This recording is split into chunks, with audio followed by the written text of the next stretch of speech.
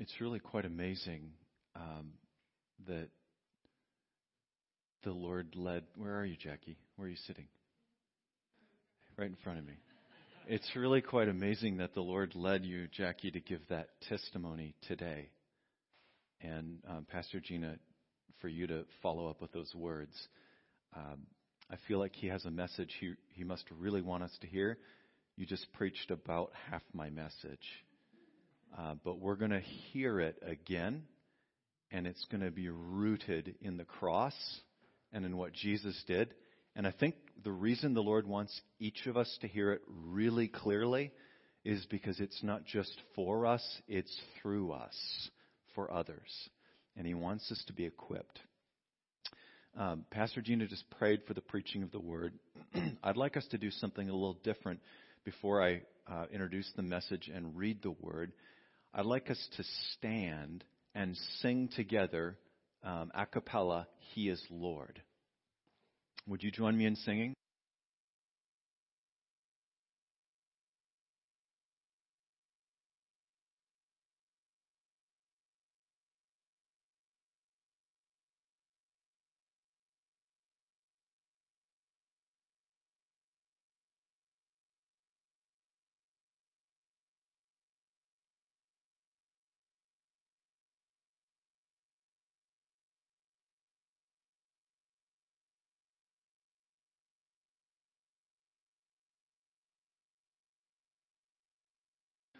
Jesus, you are Lord, and we do exalt you again in this place as the one who has come from heaven to earth, who has delivered us, who has died, who's risen, who is ascended, and who's seated on a throne in heaven from where you rule over all things. And the scripture says you must rule until all your enemies are made a footstool for your feet. Jesus, we declare your lordship in this place and over ourselves. And we bind the work and the voice of any unclean spirit from interfering in any way with the preaching of your word, the hearing of your word, and the work that you desire to do through your word. Come, Holy Spirit, and minister through the word of God. We pray in Jesus' name. Amen.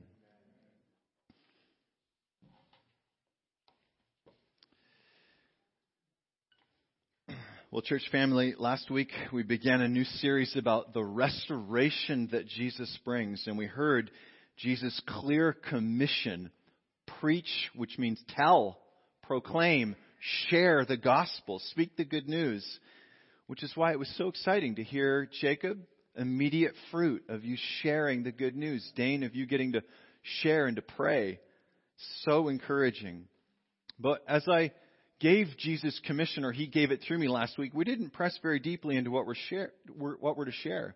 We didn't talk about how our sharing is to be partnered with power or ability to lead people into the restoration that Jesus brings. And so this week we're going to talk about both of those. And we're going to look at the heart of the gospel, Jesus' death and his resurrection. I'm going to read two things for us. I'm going to preach from Colossians about what Jesus accomplished at the cross. But I'd like to read an account of his suffering on the cross, not because I'm going to preach from that, but just because I want to honor Jesus. It's the time of year where we remember his suffering. Okay, so I'm going to preach on what he accomplished, but I want us also to remember and just to honor him. So if you'd begin by turning with me to Mark chapter 15.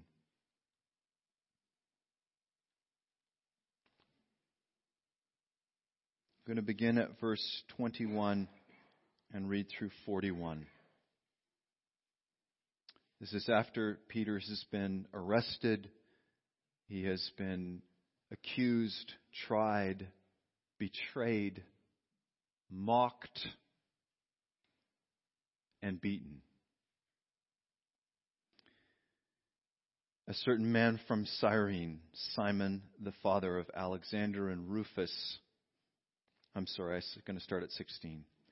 The soldiers led Jesus away into the palace that is the praetorium and called together the whole company of soldiers. They put a purple robe on him, then twisted together a crown of thorns and pressed it on him. And they began to call out, "Hail, King of the Jews!" Again and again they struck him on the head with a staff and spit on him. Falling on their knees, they paid homage to him. And when they had mocked him, they took off the purple robe and put his own clothes on him. Then they led him out to crucify him.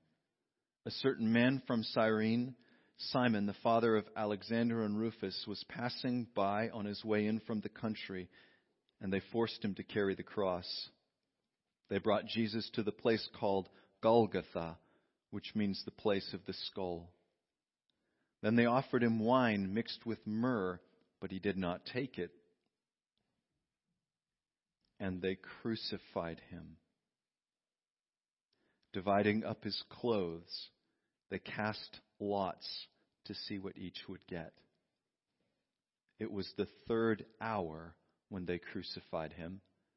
The written notice of the charge against him read, "The King of the Jews." They crucified 2 robbers with him, one on his right and one on his left. Those who passed by hurled insults at him, shaking their heads and saying, "So, you who are going to destroy the temple and build it in 3 days, come down from the cross and save yourself." In the same way, the chief priests and the teachers of the law mocked him among themselves. "He saved others," they said, "but he can't save himself. Let this Messiah, this King of Israel, come down from the cross that we may see and believe." Those crucified with him also heaped insults on him. At the 6th hour, darkness came over the whole land until the 9th hour. And at the 9th hour, Jesus cried out in a loud voice, "Eloi, Eloi, lama sabachthani," which means, my God, why have you forsaken me?"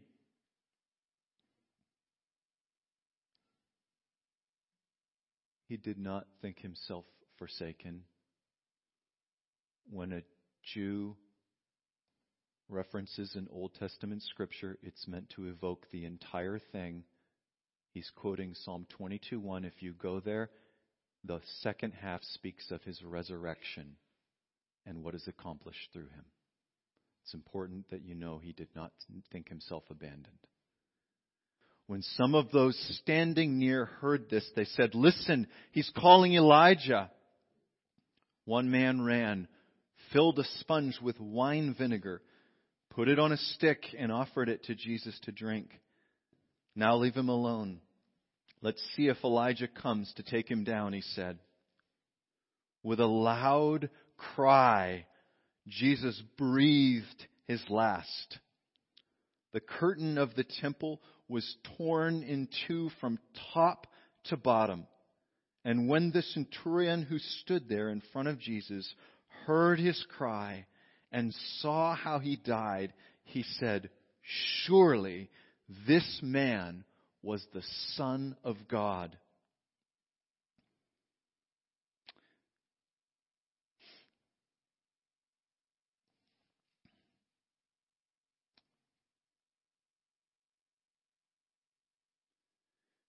Turn with me to Colossians chapter 2.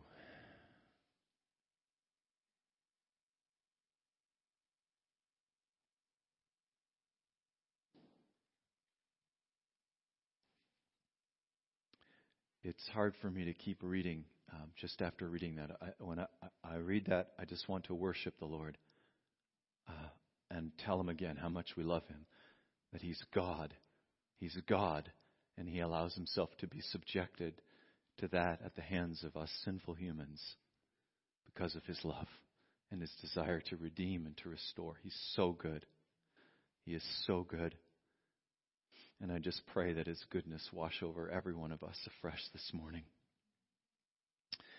Reading from Colossians chapter 2, I'm going to read verses 13 to 15. When you were dead in your sins and in the uncircumcision of your sinful nature, God made you alive with Christ. He forgave us all our sins, having canceled the written code with its regulations that was against us and that stood opposed to us. He took it away, nailing it to the cross, and having disarmed the powers and authorities, He made a public spectacle of them, triumphing over them by the cross. One more time. When you were dead in your sins and in the uncircumcision of your sinful nature, God made you alive with Christ. He forgave us all our sins, having canceled the written code with its regulations that was against us and that stood opposed to us. He took it away, nailing it to the cross, and having disarmed the powers and authorities, He made a public spectacle of them, triumphing over them by the cross. Hallelujah. Hallelujah. Jesus brings freedom and Jesus brings deliverance. That's my message this morning. Jesus brings freedom and Jesus brings deliverance through the cross. Over the last dozen and a bit years, I have had the immense privilege of getting to watch and participate with Jesus as He brings these things to people over and over and over again. It's the sweetest thing to be right alongside somebody who's experiencing Jesus coming to them by the Spirit through a person, bringing forgiveness, bringing deliverance. And I could tell many, many stories of that joy, but I've got one I want to start with this morning that kind of highlights for me both of them. So I've shared this in other contexts. I can't remember if I shared it in a message, but I had a gentleman approach me and say, I'd like to talk to you about an area of sin I'm struggling with. The Lord's convicting me and I want to confess it. So I was glad to. I invited him in and I spent a while just listening to him. And I said, okay, you've shared with me. Why don't you confess that to Jesus in my presence? And so he did. He just began to confess his sin to the Lord. And I listened to him. I maybe asked a couple of questions to help draw it out, but mostly prayed for him as he prayed. And when I had a sense that he'd confessed what he needed to confess to the Lord, I just began to speak the cleansing that Jesus' blood brings. I began to speak words of forgiveness and of absolution to him. And I watched his whole countenance change. I watched his shoulders lighten. Like I watched weight lift off of him. I watched shame melt off of his face. His body changed as he received the forgiveness of the Lord. And then I said to him, you know, sometimes when we sin against the Lord, that sin, it is a road or it's an open door or a foothold for evil spirits to oppress us. And so I'm going to pray for your deliverance from any evil spirits that may have been given a foothold through the sins that you've just confessed. Now, I hadn't seen any. I hadn't seen any manifestations, but I had a pastoral concern. I didn't want him to continue to be tormented. So I just explained that to him, and he said thank you. And he kind of bent back over the table in a posture of prayer, and I very simply said, in the name and the authority of Jesus Christ, I speak to any unclean spirits that have been given ground in so-and-so's life through these sins which have just been confessed and covered over by the blood of Jesus to depart now. Just that simple. And as soon as I said now, he bent over. He goes, whoop, like this, just kind of like a sheet in the wind. And he goes, what's that? What was that? I said, well, that was an evil spirit that had been given ground through your sins, and it just left. And he said, I felt it. Like I said, yeah, I saw it. He goes, yeah, I felt it. Like I feel lighter, like something left me.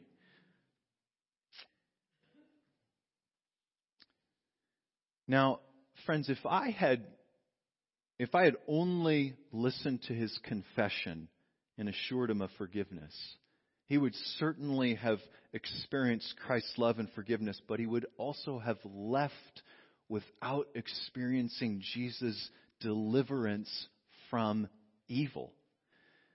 And who knows how that spirit may have influenced him moving forward. It may have continued bringing thoughts to him in such a way as to make him think that he was still experiencing a strong attraction toward the sin he just confessed. And then he wouldn't think he was free at all. And then a battle for his mind would continue and he'd be tormented, right? How sad would that have been? Jesus died to bring forgiveness from sins, and Jesus died to set us free from oppression by the devil. Both. So in mercy and in love, Jesus cleanses us, and in dynamic power, Jesus liberates us from evil. Think about this. Think about the picture of how God rescues Israel from Egypt. God doesn't just pass over or save the families of Israel through the blood of the Lamb, though He does that. Right? There's a cleansing that comes from being underneath the blood so that they are not under judgment, but they're under grace. They get passed over. But He doesn't just pass over them in terms of judgment and then leave them underneath this wicked oppressor who's slave driving them. No, He moves in dynamic power to get them up and out. And both of these point to His work in Jesus Christ. Jesus brings cleansing. He brings the forgiveness of sins. He brings newness. And Jesus brings deliverance from bondage to evil and to evil spirits. And both of these, friends, are foundational to the gospel. That we're called of the kingdom, of a king and his kingdom that we're called to proclaim. We're also called to embody. Right? We embody the love of Jesus that invites into reconciliation. We embody the power of Jesus to set people free. Both of these are what Paul is describing as the effects of the cross in Colossians 2. Listen to this, He forgave us all our sins. He canceled the written code with its regulations that was against us and that stood opposed to us. He took it away, nailing it to the cross. What's Paul talking about here? God has righteous requirements for how every human being on this planet is designed and called to live. Do not lie. Do not steal. Don't covet. Don't lust. Honor your parents. Worship and serve God alone. And more, right? And all these righteous laws, the written code, the Old Testament, as it became, Paul says, they actually stand opposed to us. Because we break them, he says, they oppose us. These laws actually become like a lawyer in a courtroom that points the finger at us and says, you have wandered from God's pure path in your thoughts, in your words, in your deeds. The laws. They look at us and they say, you're not holy. You're not pure. You've rebelled. You've defiled yourself in all these ways. That's what the laws do. The written code. Paul says it stands. It's opposed to us. And so it kind of becomes like a mirror that exposes us, but it becomes like a lawyer that's criticizing us. The whole temple, the whole sacrificial system, it does the same thing. It says, you can't enter this most holy place. If you do, you'll die. Until Jesus enters in. And Jesus brings righteousness. And the curtain is torn. Tim Keller says, in the gospel, we learn that we are more sinful and flawed than we ever dared believe. And we are more loved and accepted than we ever dared hope for. He forgave us all our sins. He canceled the written code. So this thing that stands against us, that criticizes us, that's like a lawyer that we can't answer to, Paul says, yup, guilty as charged, but he took the guilty charge, he took the lawyer, he took the thing that was criticizing us, and that thing that we couldn't do, that righteousness we couldn't keep, he took it and he nailed it to the cross with Jesus. He canceled the written code. It's not over you criticizing you anymore. It's gone. These laws that were against us, they don't accuse anymore. We're not under law, says Paul. Now we are under grace. Grace is our reality because we're in Messiah. We're in Christ. We're in the one who was nailed to the tree and who bore our sins in his body. We're not under that. God gave us a righteousness that we couldn't produce. He gave us a righteousness that is foreign to us. He made us alive when we were dead. And we're now clean. We're clean because he forgave, he atoned, he washed, he made pure. Judgment has passed us over. But that's not all, says Paul. Paul says, he carries on and he says, he also disarmed the powers and authorities, and he made a public spectacle of them, triumphing over them by the cross. So what's he talking about here? Who are these powers and authorities, and what does he mean about Jesus disarming them? These words for powers and authorities are the very same words that Paul uses in Ephesians 6 when he tells us to take our stand against the devil's schemes and reminds us that we're in a battle against the spiritual forces of evil in the heavenly realms. So what does Paul mean that these spiritual forces of evil, these demonic powers and authorities have been disarmed? Well, the law of God, the written code, was not the only thing that stood opposed to us. It wasn't the only thing that was accusing us. Satan is called the accuser. Demonic spirits bring accusation against us. So before we're forgiven, before our sins are nailed to the cross with Jesus, demons are armed with the legal right to bring a case against us, and through that case to harass or afflict us. So it works like this. They can read our files. They can pull open the drawer that says Dave Westra. They can see, they know everything I've ever done. They've studied me and know me better than I know myself. They can read my file, they can read your file, and they can legitimately say, they can bring a case before God. They can legitimately say, this one has bitterness and unforgiveness. This one has been cheating. This one lusts. This one was disobeying God. This one has embraced fear of man. This one gossips and smears others. This one loves themselves more than they love God. This one has dabbled in the occult or in this non-Christian experience. This one's been having sex outside marriage. This one's been watching movies that glorify horror. This one's been regularly twisting the truth. Lists of sins, but also lists of lies that we've come to embrace. Maybe through pain in our lives. This one has embraced lies about their identity.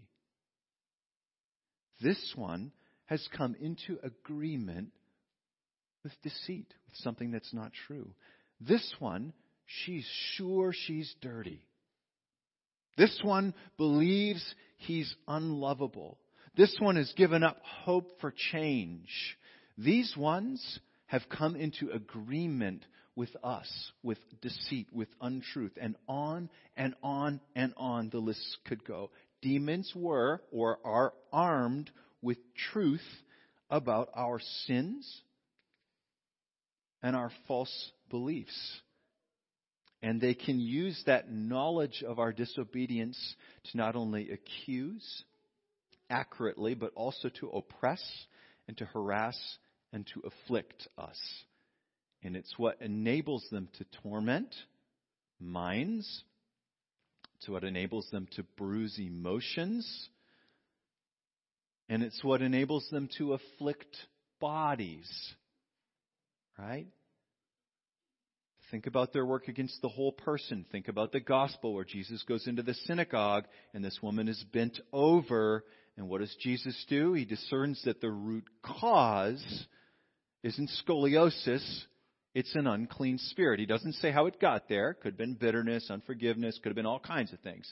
But he drives out the spirit that had a legal access to be there. Okay? Evil spirits are real, and they are armed by human disobedience and human agreement with them. And these things arm their work or for their diabolical work. And Paul says, Jesus disarms them. Jesus removes their weapons.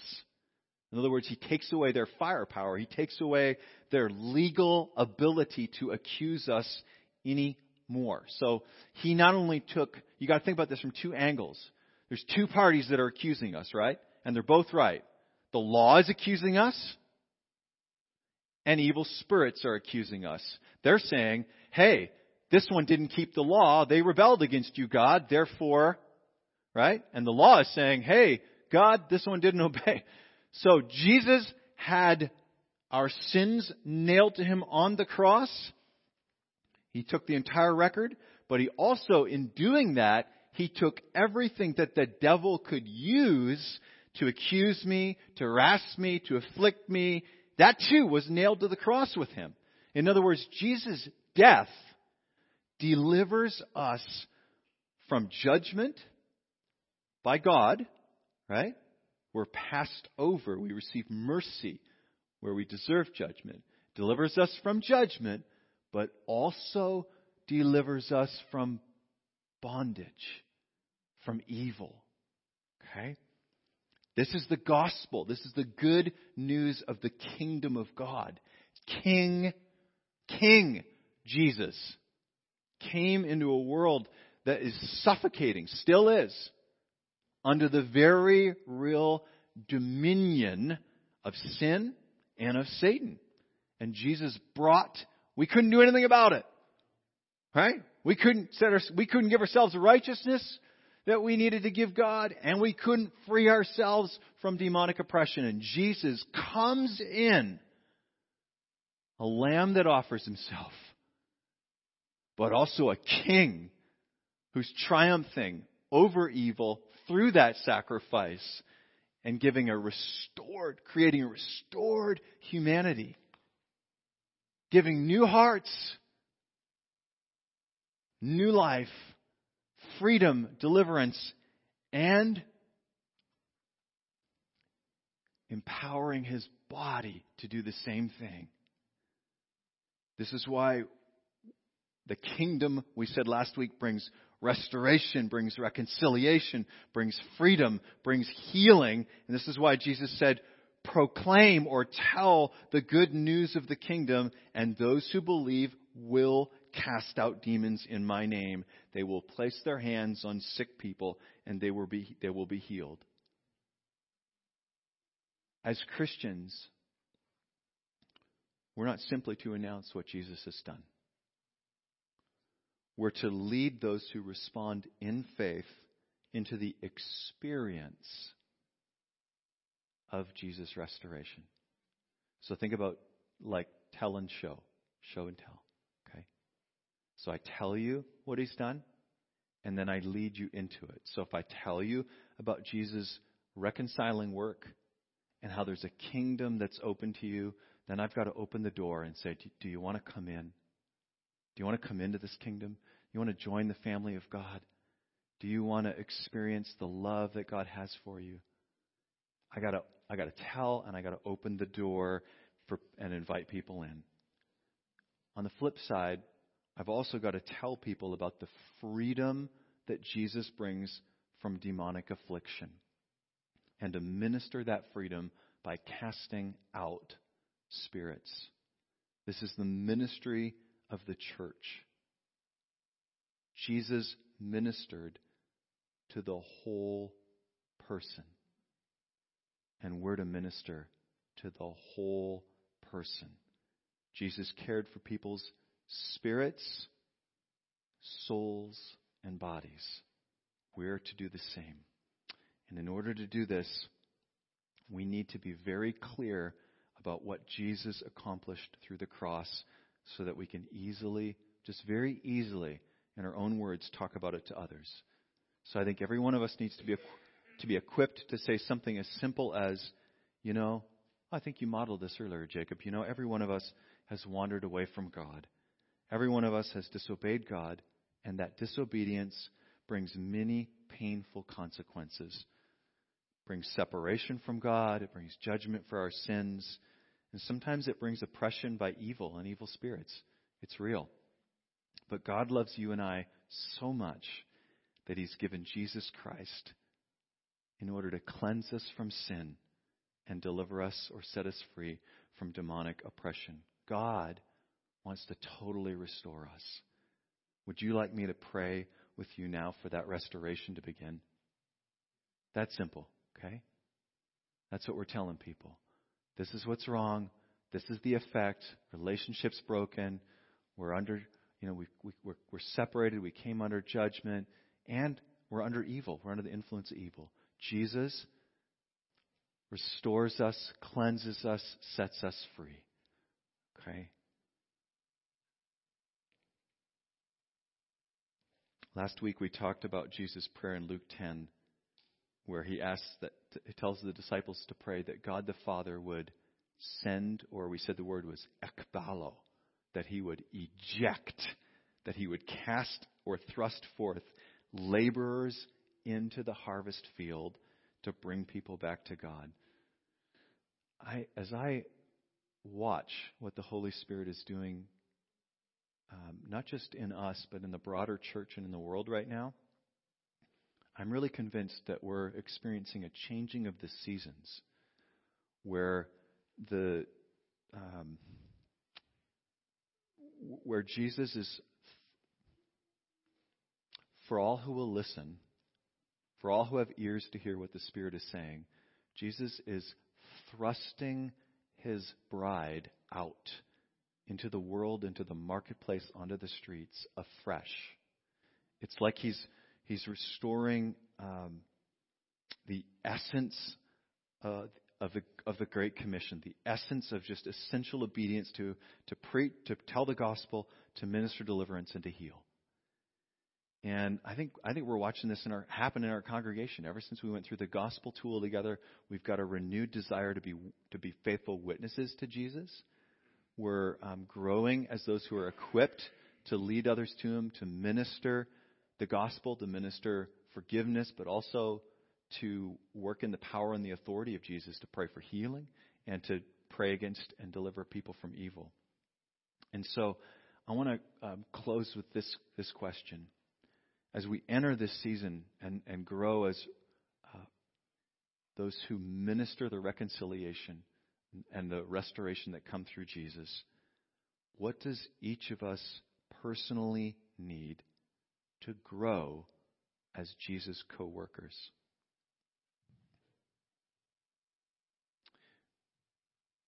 Do we need more of the training that Jesus' disciples received as they watched him do these things? You know, I was able to pray that way in my office because I watched Derek's mom pray. I observed a spirit-filled woman of prayer who had experience ministering Jesus' forgiveness and healing and deliverance do so. I had a model. And so I was enabled by the modeling of others to do that.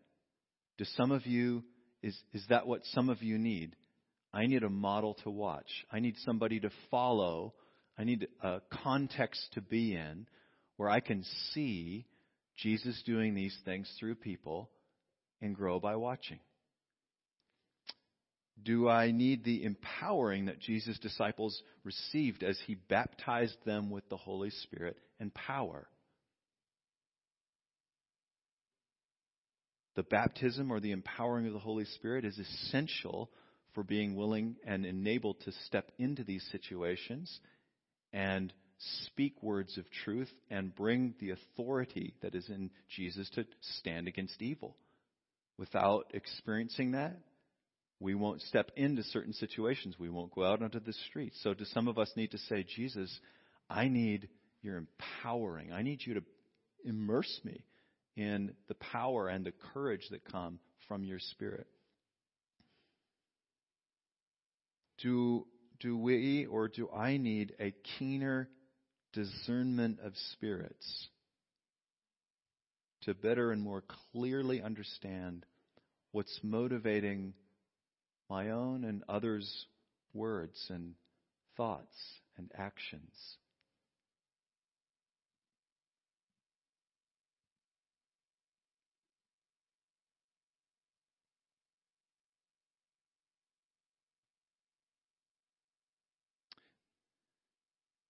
Some of us are quick to give credit to the Holy Spirit for things like joy and peace and patience, and we ought to. But when it comes to the opposite fruit of anger, lust, greed, jealousy, we want to blame it all on our old nature that died with Jesus. And some of it could be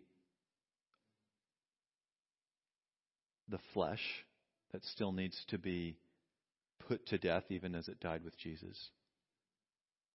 But not all of it is rooted there. Some of us may need deliverance. And so that leads my next question. Do we perhaps need deliverance from you could say evil, but you can also translate it unclean, just unclean spirit? Maybe you've listened to this message and you thought, I wonder if the source of my persistent fear, my nightmares, my doubt, my mind battles, my sensitivity to rejection, my anger, or my other things might be rooted in pressure that comes from an evil spirit. Friends, experiencing the ministry of Jesus helps us to share the ministry of Jesus. I think we all saw it in Jackie. She's standing up here bubbling over because Jesus set her free from something she'd long experienced but didn't know where it was rooted. And you said to us, I can't help now. I couldn't help I just found praise bubbling up in me, right? Peter could preach about forgiveness because he fell on his face and Jesus lifted him up. Mary could share about deliverance because Jesus rescued Mary from sexual sin and demonic oppression. 7 spirits, says the Gospels. Jesus died. God himself, the Son of God, died to bring each one of us full and complete restoration, full cleansing, full deliverance from evil. He says, I came that you may have life to the full. And he does not want us to settle for less than he died to purchase us. Because when we settle for ourselves, we also become disempowered or unequipped to then minister it to others. Okay? So as we come to the table this morning, and Pastor Gina, I'm just going to invite you to come join me up here and we'll transition right into communion. The Lord is present. He's here. The Scripture says that He performs His word. He does it. Now, I've just proclaimed to you, Jesus cleanses, Jesus delivers. And as you've been listening, if you feel like I need fresh cleansing, there's something on me that's heavy or something that's unconfessed, I need to cleanse it. Hey, now is the time. Or I need deliverance. I need Jesus to set me free in an area. Today, this morning, is the time. As we come to this table, we come to Jesus.